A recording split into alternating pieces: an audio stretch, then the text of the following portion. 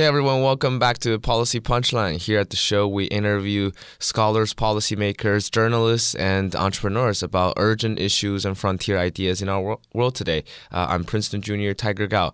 So this is our first interview in 2020, in the year of 2020. We're back from a very, very long break. Princeton has a very weird schedule. I personally went to India for 3 weeks, traveling to cities from Bangalore to Mumbai to New Delhi to Rishikesh. And when I was in India, I got the chance to connect with Newly Purnell. He is the Wall Street Journal tech correspondent in India.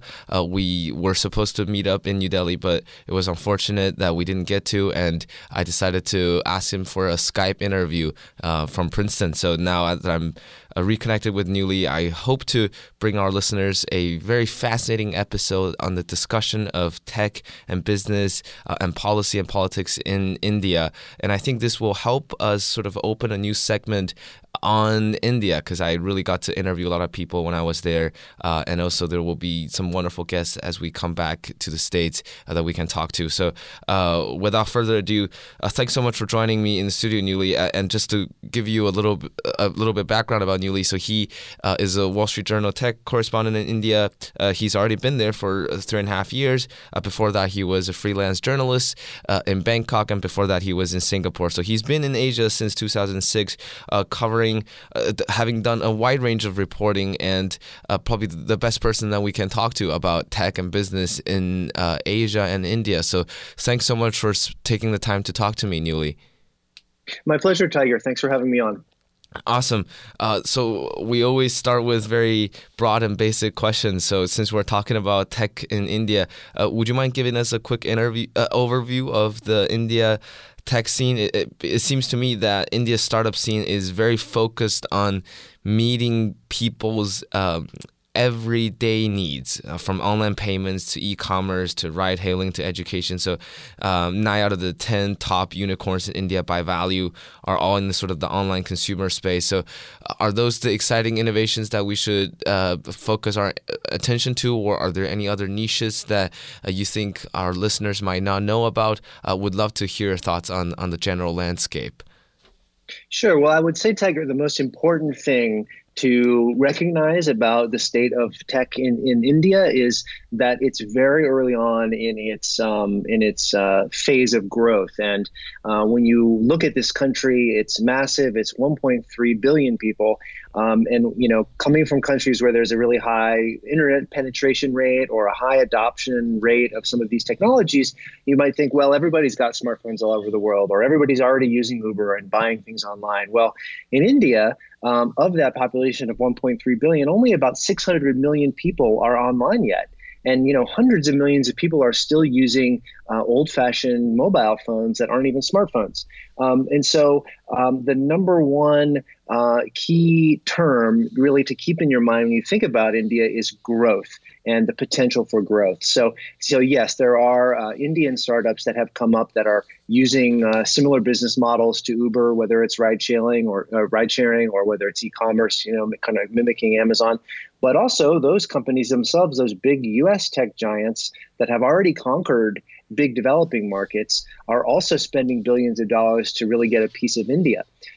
So yes, it's true that there are some innovations happening. There are, in many ways, many people throughout this country, it's very diverse, lack reliable electricity, say. Or as I said, they still are on very simple cell phones. So it's a very dynamic place where on the one end of the spectrum, you might have people who have never, sent an email or browsed the internet. On the other, you have very sophisticated shoppers. So across that continuum, indeed, you have Indian companies that are looking to become the indisposable service for those people. And you have American and then Chinese companies also coming in and trying to cater to this huge, diverse pool of users. But again, to go back to growth, don't ever think that this internet economy in India is fully developed. There's still really a long way to go. It just seems that India has become the new battleground, right? Especially for American, Indian, and Chinese tech giants to kind of fight it out. This is it's a very exciting scene over there. Yeah, very much. And you can see big pools of users in other countries, big pools of people who are not online. Indonesia comes to mind, which has 300 million people, and then many other countries. Certainly, not everyone is online yet. But in terms of one single market, one single country, there's nowhere like India. And so, indeed, you have Uber coming in, you have Amazon coming in, you have Facebook and WhatsApp. WhatsApp, its biggest single market is India. They have 400 million users just in India. And so it's really important market to some of these companies now, not necessarily in terms of average revenue per user, for example, or revenues, but in terms of sheer number of users, it's crucial. And again, I'm probably going to sound like a broken record already, but growth. So if you're Facebook or Google or Amazon and you want to know where your next hundreds of millions of users are going to come from down the line, you can't ignore India. And indeed, yes, you're seeing Chinese companies really in the last few years start to make big inroads. The big one there is ByteDance. So TikTok is an enormous market for India. Outside of our office, I work in central Delhi, and all the time I see people, out on the corner making, posing in front of shops or other kind of monuments and making TikTok videos. So they're huge here. So yeah, very much a battleground for any company, whether it's Indian or an international tech company that cares about growth. That sounds awesome.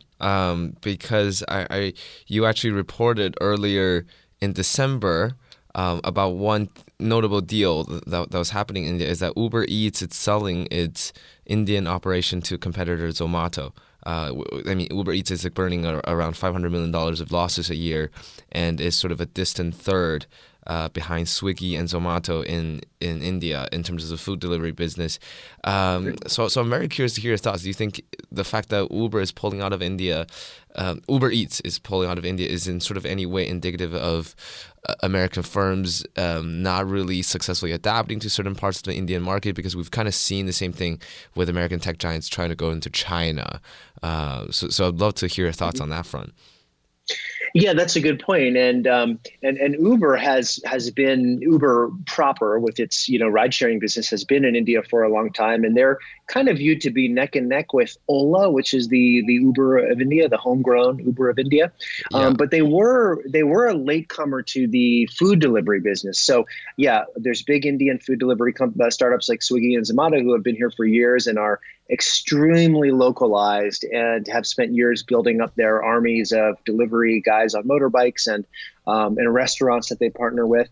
And so some analysts I talked to about this deal said really the problem was that Uber came in too late and that Swiggy and Zomato just had too much market share. Now, of course, you also have to say that this comes against the backdrop of Uber trying to cut down losses, emphasize profitability. Yeah. Exactly. And so, the CEO, Derek Khosrowshahi, said on an earnings call recently that if they can't be the number one or number two player in certain segments, then they're just going to get out. And don't forget, Uber also got out of ride sharing in Southeast Asia by selling its operations for a piece of Grab, which is the Uber of Southeast Asia. Then before that, of course, they got out of China and Russia. Yeah. So yeah, definitely an issue for these big companies that may have extremely well developed and sophisticated business models and practices in their home markets, but then you come to a place that's so complicated like India, and it can be very hard to replicate that. Sounds great. So I'll get into the cultural sort of factors in business practices slightly later, but it seems to be a pretty scary vision to me because you got all those American Chinese tech giants kind of fighting it out in India. What about the domestic companies? Are we seeing? I mean, we're seeing some unicorns, but do you think real innovations are taking place? Do you think a lot of those competitors are having an edge compared to their American Chinese counterparts? Are you worried in any sense? Well, I think it's certainly true that the government is taking notice that that these big particularly American companies are dominating. So I mentioned the prevalence of WhatsApp, of course, owned by Facebook.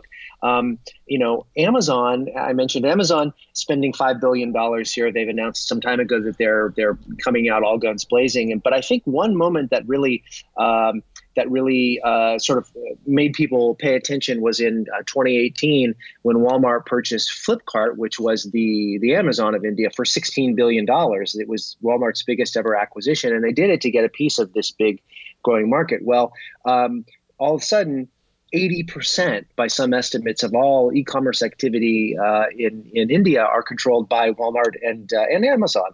And so I think that was one of several things that have happened that have made policymakers certainly take note and say, hold on a second here. We have this burgeoning internet economy. We're still early in our journey compared to the US or China. And whereas the US has been open, has given birth to these big companies who have then expanded abroad, and whereas China has said, we don't want foreign players to be able to operate here. We want to foster our own ecosystem. I think India is starting to say, maybe we can have a balance, because we not necessarily sure we want to live with just giving up our entire ecosystem to foreign players, particularly in the way that the American firms have been dominant. So worry, I wouldn't say I'm not worried, because I just look at the facts as they are, and I don't have any particular concern. But certainly policymakers are seeing what's happening, and certainly certain segments of the population. Some people point out that the government seems to be responding to a very important group of constituents, which is small shop owners. So, retail in India is extremely unorganized. And so many people buy their goods from mom and pop shops. And there are, millions of people who work at these shops across India, and they have associations who are complaining to the government that, hey, our customers who used to come to us to buy XYZ, now they're buying them on Amazon, or now they're buying them on Flipkart, which is owned by Walmart. So for sure, there's growing awareness that this big important tech market that could be huge for the years to come is being dominated by American players, for sure. Totally, because I read this article you wrote earlier last month in January that India's antitrust watchdog ordered a probe into whether Amazon and Walmart sort of have violated competition laws, and you can already kind of see the growing awareness in that sense. Exactly. And they're using, the government, to be fair, the government says we want everybody to play by the rules. And they, in a nutshell, say that that some of the American players are exploiting loopholes. And so they say we have to stand up for the rule of law and for our constituents. And you hear a lot of talk these days about data sovereignty. So taking a playbook from other countries that have talked about the importance of owning our own citizens' data. So the antitrust and so there's also regulations being talked about for data localization, for data privacy, other elements that would make life more challenging for international tech players here. I think it's just the China experience was somewhat different because they basically, as you mentioned, didn't want any foreign players to come in. And when Google was there, I don't even know if Chinese, I think it was pretty reasonable to assume that the Chinese government definitely helped Baidu here and there and got Google out of there. And now Facebook and Amazon had to basically sell its operations to local competitors, and e-commerce is really dominated by Alibaba and JD.com. Right. So Amazon doesn't have any kind of presence really. Exactly. And even when it comes to music, right? You don't have Apple Music or Spotify in China at all. So pretty much everything is dominated by local Chinese companies. I can't really think of any American company that has a major presence in China. So I don't know. It's really interesting. We'll have to see how things play out in India. Yeah, and I would just say briefly, that's another reason that India is important, is that some of these companies look at the only other billion-person economy there is and say, well, we couldn't win there.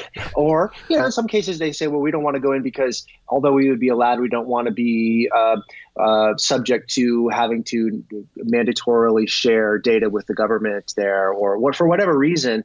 That means that India is another big battleground, a really important, big, huge pool of users that these companies don't want to get shut out from. I was reading Super Pumped, the book about Travis Kalanick and the rise and fall of Uber, and in it just says that he was so into this vision of going into China and finally becoming the American tech company that is able to conquer the Chinese market. And he didn't end up doing it because of all kinds of trouble. But don't you think there's kind of a scary kind of vision? I mean, I guess sociologists and anthropologists might call it, I don't know, neo-colonialism when it comes to tech and businesses, you know, having American giants entering new markets, making tons of acquisitions, using very mature business models to kind of occupy those market shares. So I don't know, it seems pretty scary from a social perspective as well, I guess. Yeah, I mean, like I said, policymakers are certainly using that kind of language. I mean, you hear people talk about, like I said, data sovereignty, or, you hear people talk about it in nationalistic terms, like, the data of Indians should stay in India. And we don't want, our companies to be overrun. Now, on the other hand, I would say if you talk to most consumers, I don't think most people really care. They know that WhatsApp is useful, and for example, and they might not know it's owned by Facebook, and Facebook has had its own issues in India, but I don't know that people really. I'm not sure how many consumers ultimately say, I'm going to use Ola because it's Indian and I'm not going to use Uber. I think many times, I'm not to say that never happens, but I think much bigger factor is ease of use, price, and just efficiency. So I think a lot of people who use Amazon, for example, in India,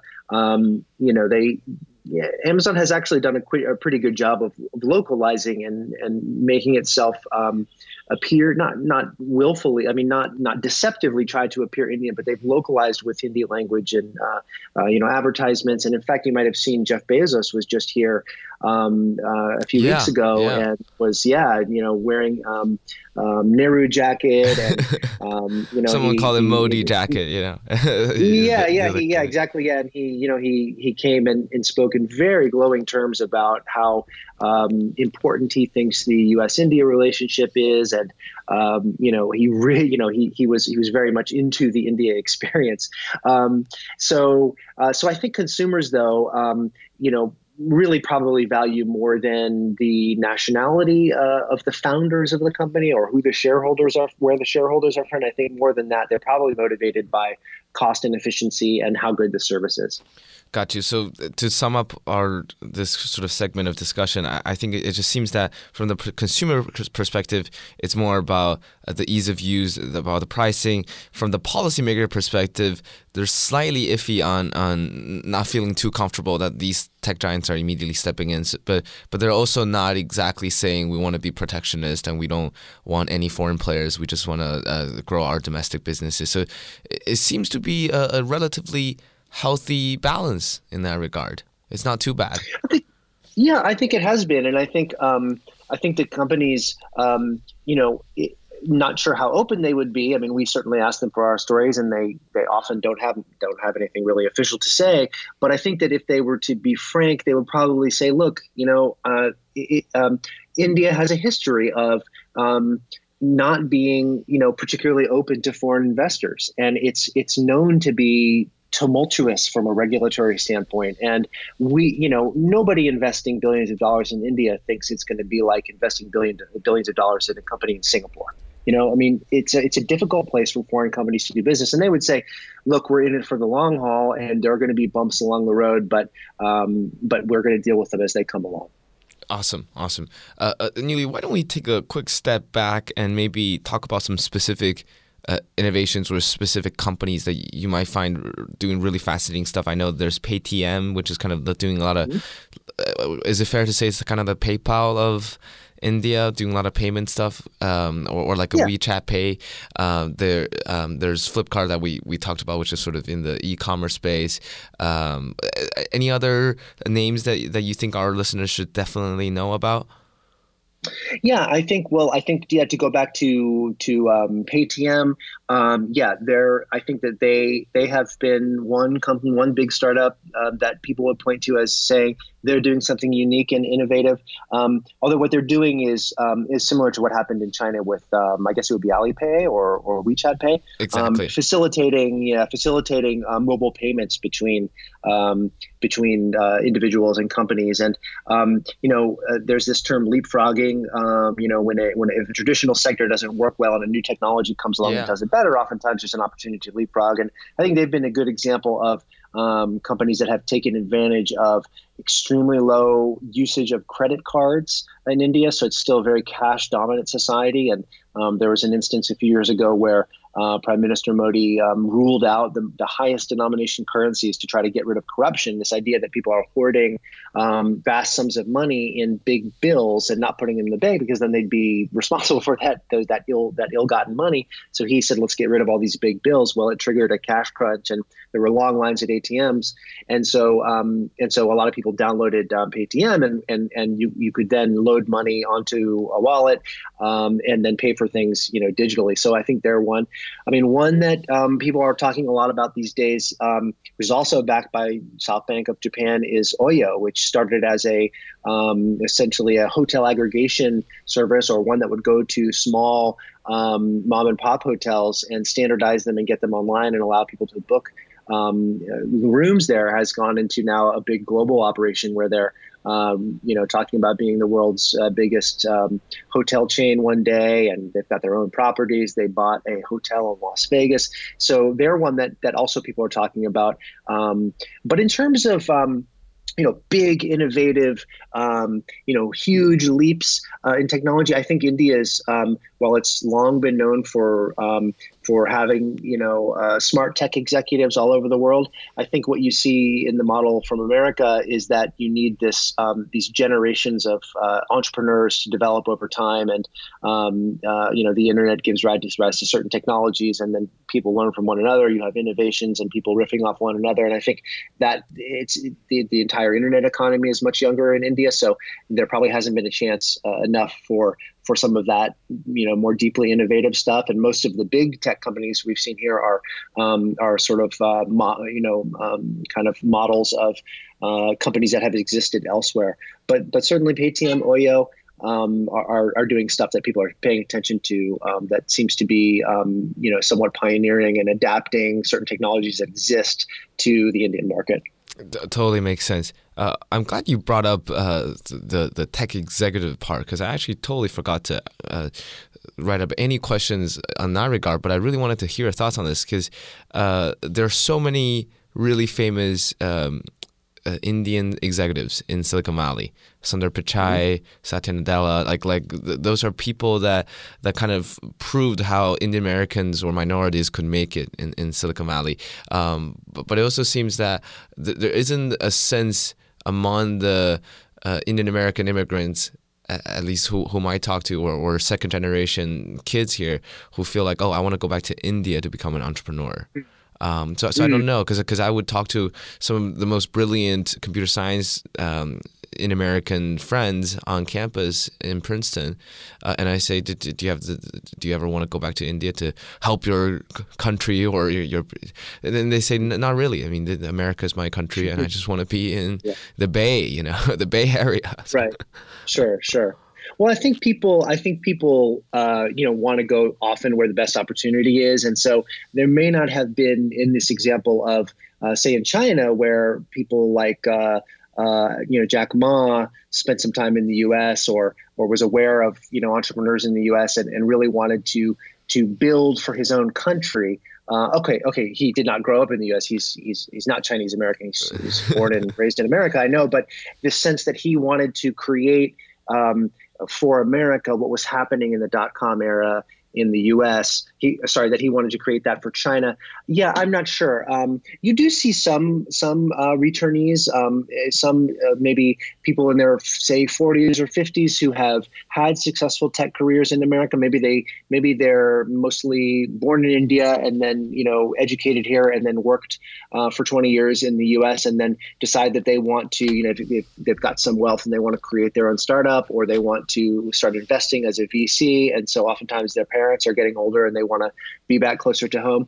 But I think probably the biggest driver there is that if you're from India or China and you want to go where you can get the best education and work for the best companies, if you want to work in tech in America, or you want to work in tech and you want to be an entrepreneur and a founder, it's really hard to beat America because of the educational system, because of the network of entrepreneurs in Silicon Valley, and also a huge domestic market in its own right, 300 million people. So I think that you have to have a real drive and desire, and also, you have to feel like you could execute your dream. And I think there are still some structural barriers in India that might prevent people, some of the stuff, like the difficulty in starting a business, or the difficulty in attracting talent, or other issues that, just from a health standpoint, a pollution standpoint. I think a lot of those factors are probably keeping people from returning to India.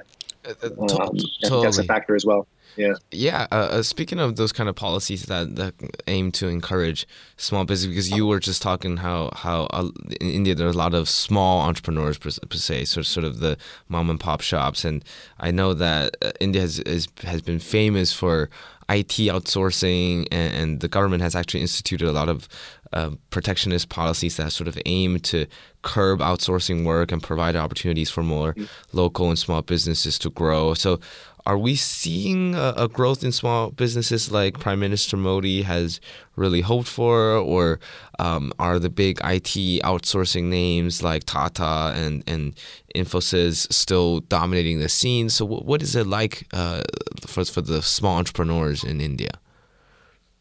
I think, certainly Infosys, TCS, Wipro, some of these other IT services firms are still dominant. And of course, don't forget, they had their own issues with H-1B visas when, President Trump came to power and he started talking about trying to do away with these kind of visas.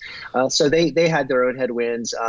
But yeah, certainly they're still powerful. I think there was genuinely, and I don't know how much of this was tied to Prime Minister Modi. I think some of it was several years ago, more enthusiasm, optimism about the potential for Indian startups to dominate India and to take their visions abroad. And I think you saw this reflected several years ago in the amount of VC that was pouring in from international investors into Indian startups. And I think that's tapered off a bit. Of course, it could just also be that as companies develop and they gain more market share, there's less opportunity for newcomers. But I do think in the business community at large, there is some worry that India's economy's growth is slowing. And so, before you can even talk about developing vibrant startups, you have to talk about the economy as a whole growing. And I think that there is some disillusionment in the business community here that Prime Minister Modi, who,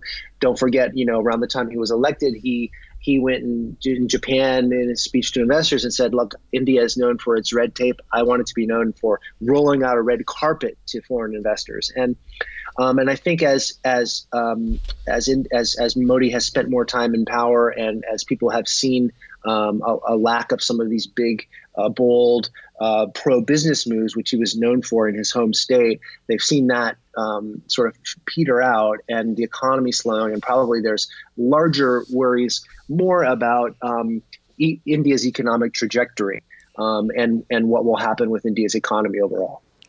Because you just mentioned Prime Minister Modi's sort of pro-business agenda. I mean, he's been known for kind of pushing for the economy, starting the toilet revolution, and being very pro-business tips for investors. But there are also kind of a lot of political tension and uncertainty, right? I mean, I read that Wall Street Journal reported how India accounts for 67% of the world's documented internet shutdowns, I think in 2019. And did so recently, so sort of prevent the large-scale public protests against the Citizenship Amendment Act, which we can talk about as well in a bit. So it seems that, is this in any way representative of a larger hostility to kind of internet freedom or personal liberty when it comes to tech usage that will very much scare off the foreign investors? Or are we not really seeing the enthusiasm dying down yet? So I don't know. What's the sentiment like right now? Well, I would say the concerns about some of the curbs on the internet are probably more felt by people worried on free speech grounds or on censorship grounds than on the effect that it could have on the internet economy. So just to give you an example, some of the curbs on the internet, they have affected people in certain parts of the country, and some small startups have said that they've affected their business, but overall, the vast majority of people would not have seen their e-commerce or online communications or any of these activities that they depend on interrupted. So until we see that, censorship of the internet, blockages, in some times of the protest, even like 3G and 4G mobile internet service was cut.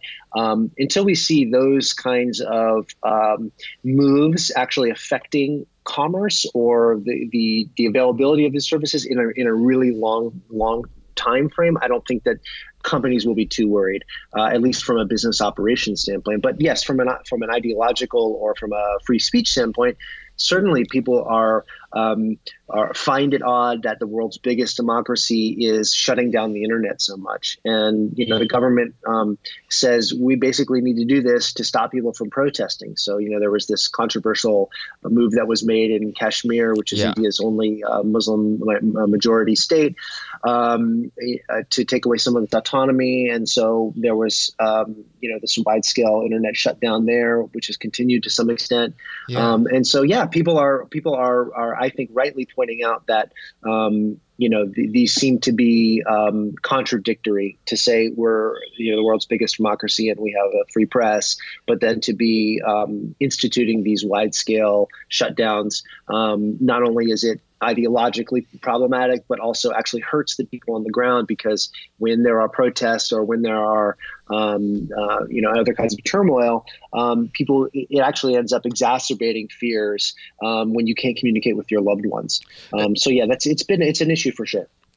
Newly, just to go a little bit deeper here, even to get slightly more philosophical, do you think it's just because people are unaware of the extent to which the potential harm that the Modi administration could cause, or it's just there isn't really a harm? Because it seems from what you're saying is that, we kind of recognize how it kind of tramples on the free speech part, where those shutdowns are kind of bad, but it's not having like an extreme sort of negative effect on the sentiment, on the investment outlook for tech companies, for the growth.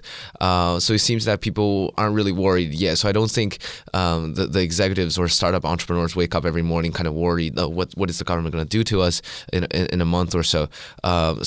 Is it just because people aren't having that foresight, or that worry is overblown, or as you said, nobody really should care about this thing in a sense? Well, I think people,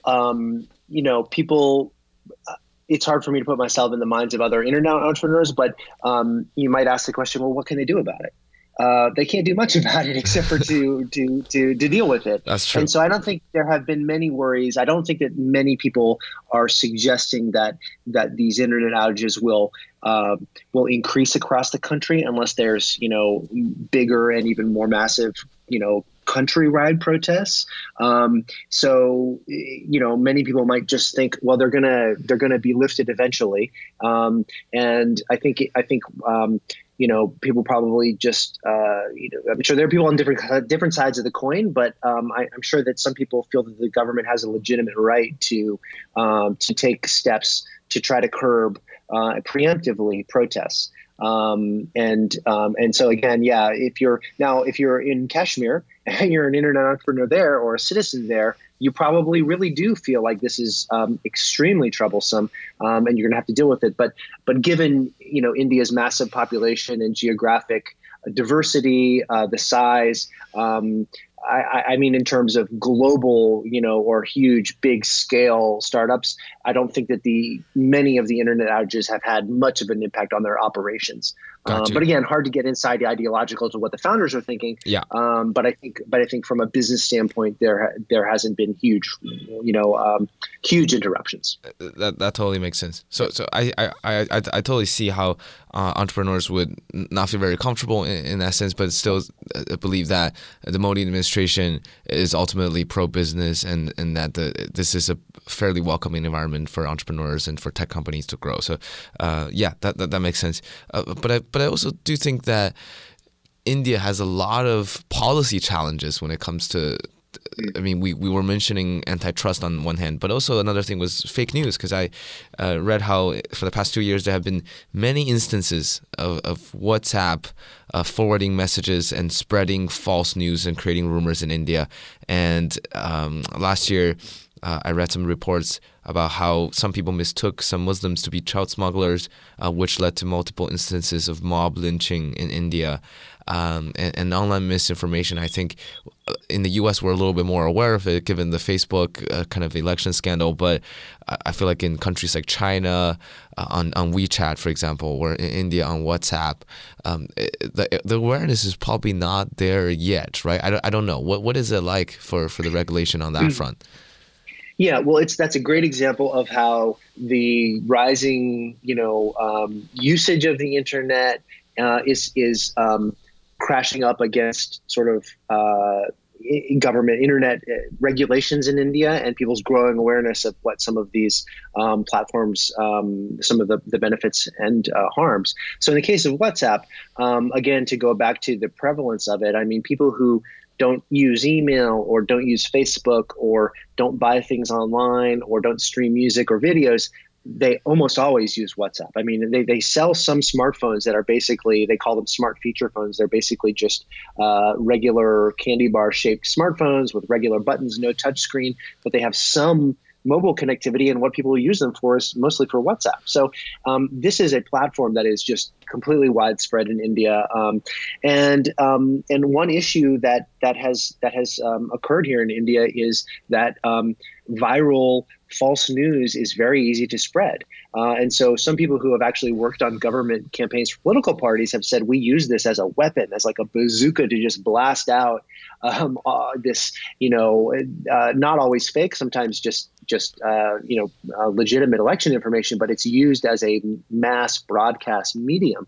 And so there have been instances, yes, where news hoaxes, rumors have flourished on WhatsApp and have led to the deaths of some people. And so the government has said repeatedly, WhatsApp, you are responsible for this. So just kind of like out in America, people are saying, Facebook, you created this huge, powerful machine for distributing content, and you, Mark Zuckerberg, you want to say, well, it's up to users. You're not responsible. We're not responsible for what people post. Well, you should be responsible for it. In that same way, policymakers are here are saying, well, we don't care if you say it's encrypted and you don't have access to it. You are making money, or you're increasing engagement of your product globally in India on the backs of our users, and so you better find a way to deal with it. And so, WhatsApp says they've introduced some changes, product changes that have made it harder to forward messages. They've undertaken public service announcements where they try to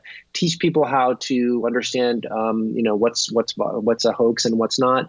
But the big issue for WhatsApp is that, they have for 2 years now almost had a beta experimental peer-to-peer payment service, which they rolled out. I've used it. It's great. They were only allowed to roll it out to a certain number of people, and then they were supposed to get government approval to go countrywide, which could be a big deal for a company that in its biggest market that wants to make money. And the government's blocking them. And they say, we want to be able to make you responsible to trace who is creating some of these messages. So yeah, this idea that that the tech companies should have to be responsible, and that governments are going to make them responsible, or at least try. That's really, India is a real point, a real ground zero for that, especially in a place where so many people are new to the internet. Would you say that the Modi administration might abuse certain power when it comes to tech regulations? Like, I mean, I guess a lot of people might be concerned that the sort of regulation on saying you need to let me know who's sending that message or who's behind this misinformation campaign, whatever, could lead to further expansion of the nationalist and authoritarian tendencies that we're already seeing. I don't know if that's a legitimate concern, so I want to hear your thoughts on that front. Yeah, well, I would say definitely privacy advocates I've talked to are worried, and people point out that the kind of natural tendency for any, whether it's a corporation or a government, when they have access to data, even if they say we don't think we need access to it later, let's store it anyway, and then you never know, down the line someone might want to take advantage of that. And so, yeah, I mean, there was a big and controversial project called Aadhaar, which is the Hindi word for foundation, started several years ago, and it was created. It's the world's largest biometric database. And so, over a billion of India's 1.3 billion people have been entered into this biometric database with iris scans, fingerprints, photos. And it was created as a radical solution to try to address the problem of lack of identity. And so, we take for granted that you might have a driver's license or a birth certificate or a social security card, but many people in India don't have those things. They don't have any official documentation. And so it was created as a way to try to legitimize these people and get them into the system to receive welfare benefits, that sort of thing. So, and the government has said repeatedly, we don't give law enforcement access to this. It's secure. That was another big worry, that hackers could get into it and get people's biometric data. And so, yeah, there definitely is a concern that as the government implements policies that, in the eyes of many people who are out in the streets protesting, say, that seem to be marginalizing Muslims, for example, yeah, there is a fear that that the government could try to use certain technologies, to its advantage in ways that they wouldn't admit behind the scenes, for sure. What's your read on the Modi administration, in the sense that I think when we talk about those policies, and we're often kind of situated in the context of this administration having, quote unquote, nationalist and authoritarian tendencies. And I think a lot of people are worried about that. And against that backdrop, in that context, people kind of worry about the tech regulations and stuff like that. But it kind of all came from the starting point that a lot of people are not very happy with the way Modi has handled sort of some of the democratic debates and stuff like that. So, but when you look at him, do you look at this administration and think there are some dangerous tendencies, but overall it's a government that believes in democracy and they still very much hope to uphold those values, or do you kind of see a slippery slope there? Because I think there are countries that we kind of gradually already recognizing that are downright authoritarian at this point. Yeah. Mm-hmm. Well, I think that's a very difficult question. I think let's look at what Modi has done and what's led to the protests. And I think speaking to people, who follow these political issues closely, I think that they're certainly concerned that when he won re-election, that he could undertake, policies that seem to be pursuing a Hindu nationalist agenda. And so, if you're Muslim and you see some of these things happening, whether it's Kashmir or some other issues, this national citizenship registry, the idea that India is going to give citizenship or allow people to come in from different countries if they say they're a victim of religious persecution for all religions, essentially, except for Islam. I think you would look at Modi and say he was linked to some troubling things in the past. His own background would indicate that this is what he and the people around him want. And now, from the government standpoint, I have to say they say we're addressing real issues on the ground to try to make India secure and to try to increase India's economic growth, whether it's tech or some of this other stuff. So it's very difficult to say because we don't know what's going to happen next. But I do think I can imagine if you were in the shoes of people who have seen these things happen, that you could be concerned by it. Yes. Okay, I think that's a wonderful way to kind of tie all this together. I totally see what you're saying. I guess there is worry and there's growing concern, and I think it's good that people are having that kind of awareness. But it's, I guess, still somewhat too early to reach a conclusion about what this administration fundamentally is about. I don't know, because I mean they have a huge majority. The majority party BJP, led by Modi, they have like what 90% or 70% of the seats in Congress. So it's just absurd how much power they have. Yeah. I think the what I would say is an equally large concern, though, would be the economic development of the country. And so you're seeing growth slow. And so what you need for a country to develop economically and for people's lives to improve is for families and people to be getting richer. And so it's been taken for granted that there would be steady economic growth in the country. And if that slows, then I think the country is really in trouble. And there's been some very interesting work by the Belgian economist Jean Drèze and Amartya Sen, economist, looking at how, despite India's continued economic growth, human development indicators, whether it's infant mortality or access to education or those sorts of things, have fallen behind neighbors like Bangladesh and Nepal. And so while the economy is growing and there are more billionaires than ever in India, it would seem that a lot of those benefits are not trickling down to the poorest people. And so I think that's a big worry as well. It may not be as sexy and it may not be in the headlines as much, but if India's growing economy isn't growing so fast, then those millions and hundreds of millions of people who have yet to reap those economic rewards, if they're not going to get them, then I think that's a really existential question as well. Yeah. So how is the economy doing? I've heard rumors that it's not even growing at all. I mean, it was growing at like 7% or 9% a couple years ago, a tremendous growth. But now it's just it's not quote unquote copying the China experience when it comes to leapfrogging economic development. So when you are in India, do you feel like the economy is really, really slowing down? Well, it is growing. It's growing at a slower pace, and I think some of my colleagues have done some really great reporting going out into smaller cities and villages and talking to people there about a lack of jobs or worries about the future. It's not too palpable, I have to say, here in New Delhi. I haven't seen too many examples of, say, workers who would be living here in Delhi, but whose families are in other places, deciding to go home because they can't get work in Delhi.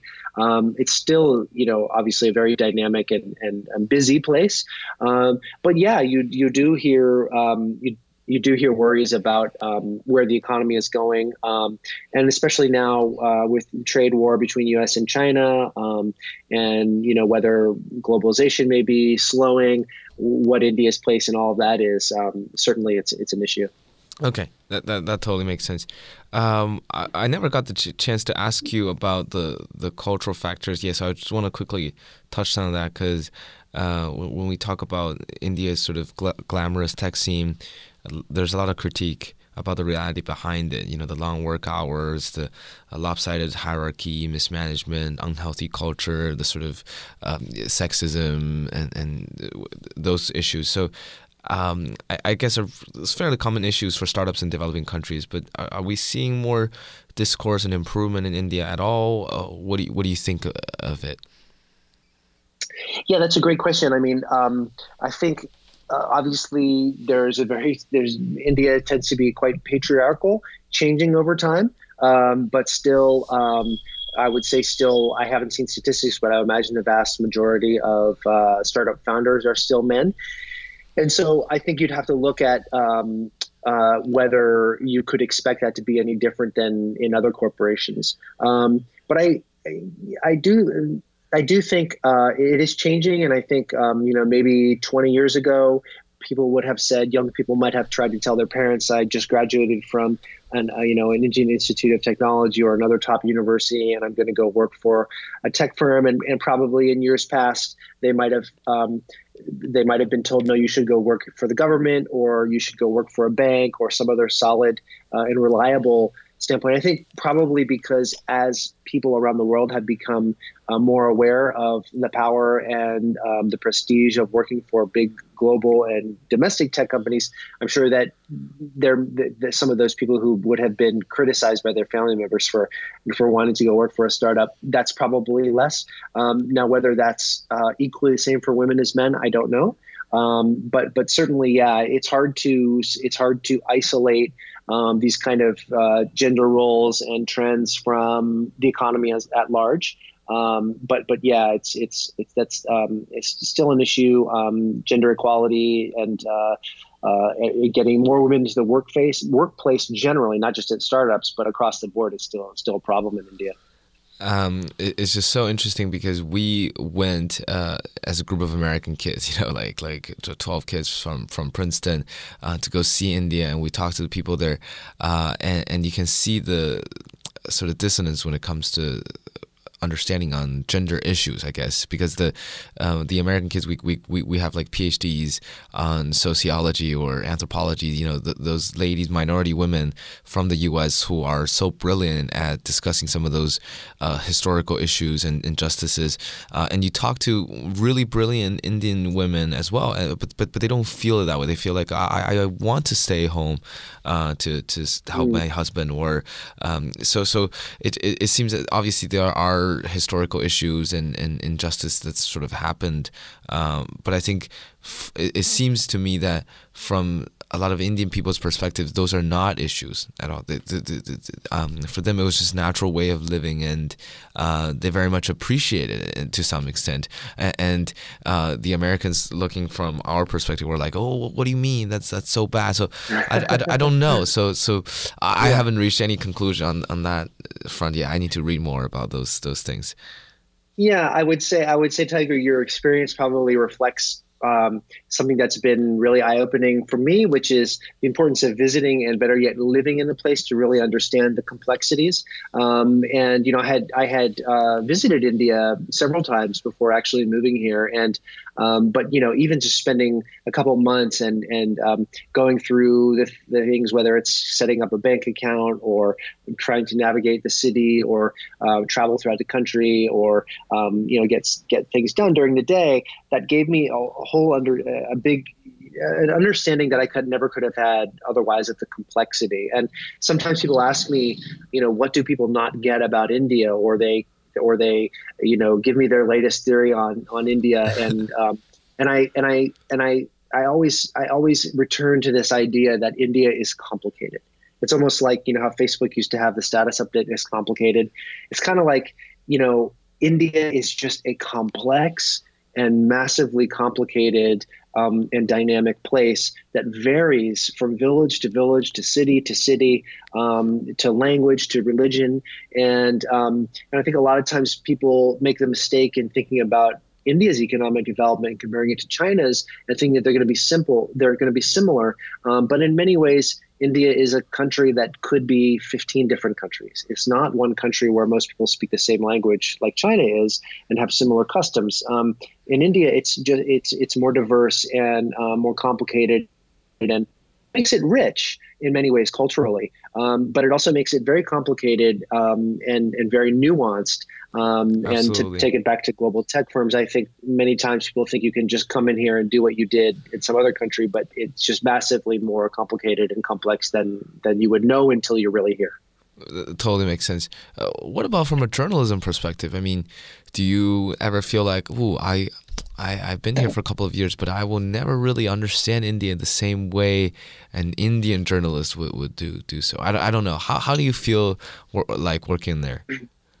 Yeah, I think well, I'm constantly have to keep that in mind, that I did not grow up in this place. In some ways, I think it's helpful because I think I can divorce myself intellectually from some things that you might not examine otherwise if you just take it as the way it is, just like any foreigner could come to America and question assumptions that people have with a fresh perspective. Certainly, I would say I'm lucky in that many people I talk to speak English because English is widely spoken here. And so I don't have a lot of the language barriers that I might have in another place where, if you're not speaking as a native speaker with someone else in their language, it can be difficult. But yeah, certainly. And I'm lucky that I have very talented colleagues from here who I collaborate with on a lot of my stories, whether it's in helping me interview sometimes people on the street who don't speak English. My colleagues help me with that. So I would say yes, but I would say also I would caution that there is sometimes this notion that unless you're from a place, you can't understand it. And I think that's a cop-out. A lot of times people will say, well, you're not from X country, and so your opinion or your analysis is invalid. And that's false. Just as you wouldn't say to someone from Japan that they can't ever come to America and understand it and its history and observe and articulate what they're seeing because they're not American. That would be absurd. So you can't say Absolutely. just because someone is not native of a certain country that they're incapable intellectually or culturally of understanding a place. You may not understand it on the same level, and you may not have the language skills, but you can certainly read a lot and talk to a lot of people and understand in a way that is quite sophisticated and advanced, and use that to communicate to people who don't know anything about it. And so I also want to throw that in there too, that people should never feel like because a place is big and complex that it's useless. Don't give up. You have to still learn and try your hardest. Absolutely. I mean, I'm jealous. It seems that you're having such a wonderful, fascinating learning experience also. I mean, from a personal perspective, to be in a foreign country, to do journalism work, to do this kind of reporting and end up shaping the way American readers would think about India just from your articles. And I think it's a powerful tool of journalism. It's a powerful mission you guys are on. I mean, it's amazing. That's kind of my admiration for you guys. Well, thanks. It's a privilege, to do what we do. No profession is without its ups and downs, but yeah, to be able to work for a big news organization with a lot of resources and to be able to travel around and talk to people and think about how we can really bring value, to our subscribers is a position that not many people are in. So I try not to take it for granted and try to always remind myself that I'm in a lucky position and it has been a fantastic experience. And continue learning more every day. But Newly, do you have any contrarian views on India? I would love to hear your thoughts on how the country what your prediction is for the country in the next couple of years. Yeah, well, it's hard for me to get out of the bubble or the place I'm in, and so I'm not sure how contrarian this view is. But I think a lot of people in the global, say, policy circuit would say, "Oh, well, of course, India is going to develop just like China has developed because they have over 1 billion people. People root for India, I think rightly so, because it's a democracy and democracies do prove to be drivers of growth.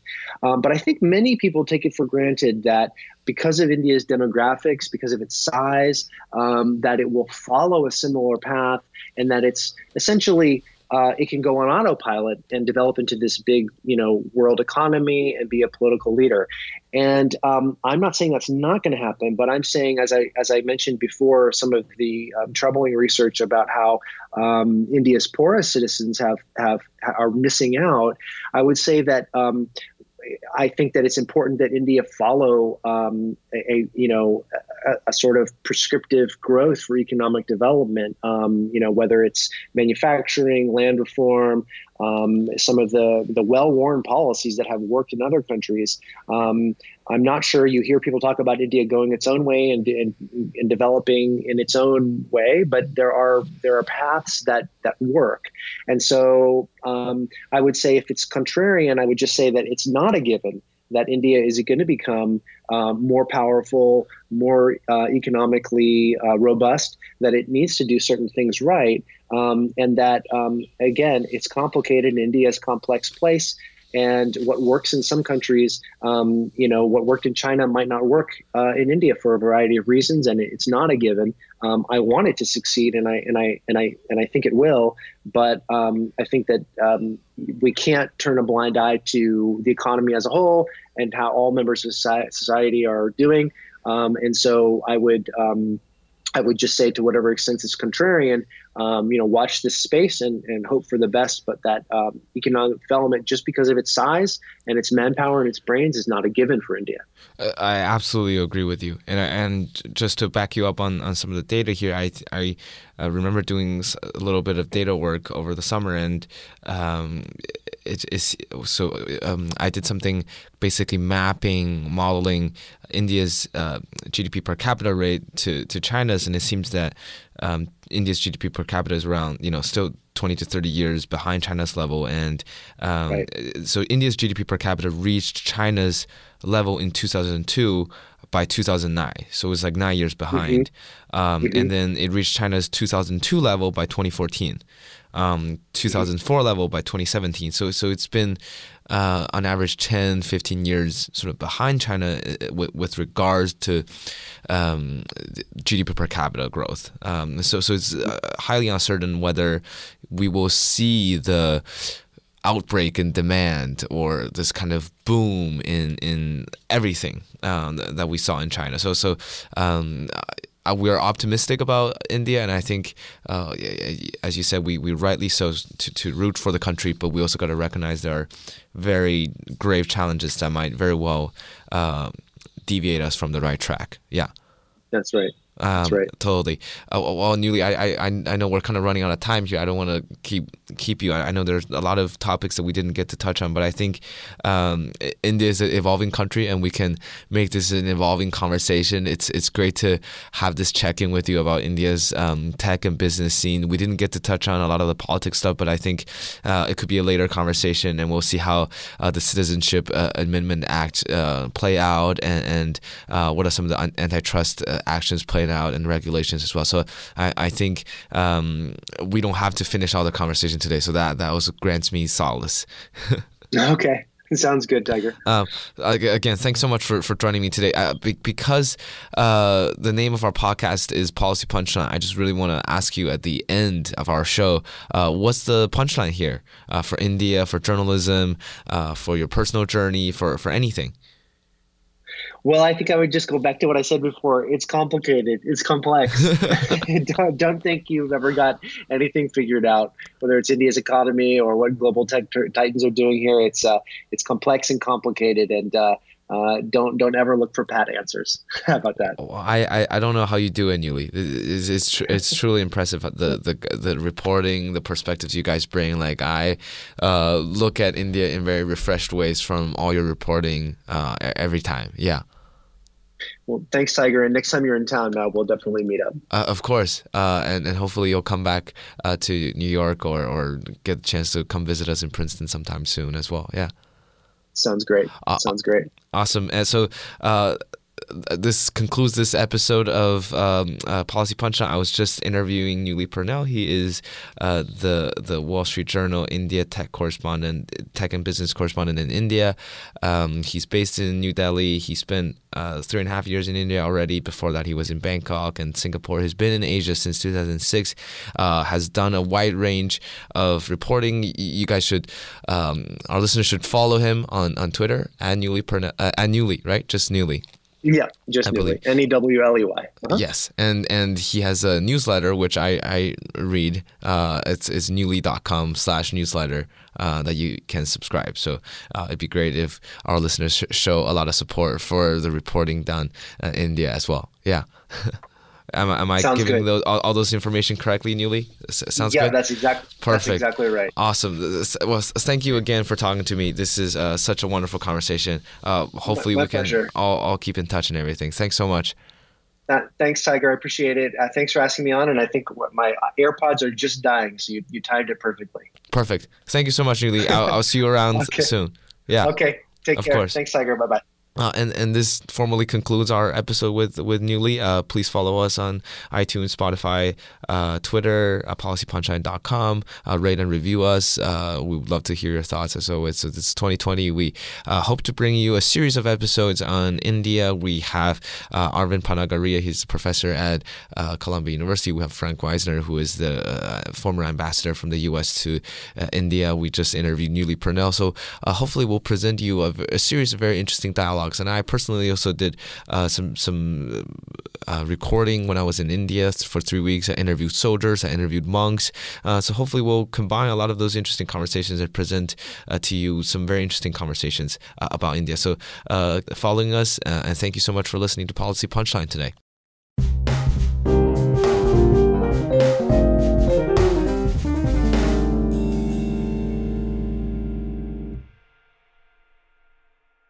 You've been listening to Policy Punchline, a podcast generously supported by the Julius Rabinowitz Center for Public Policy and Finance at Princeton University. We would also like to encourage you to follow other podcasts produced by Princeton University, such as Politics and Polls by the Woodrow Wilson School of Public and International Affairs. Policy Punchline is intended to be informational only and does not reflect nor represent the views of Princeton University or the Julius Rabinowitz Center for Public Policy and Finance. For more information on subscription, donation, volunteering, or contact, please visit policypunchline.com. Thank you again for listening.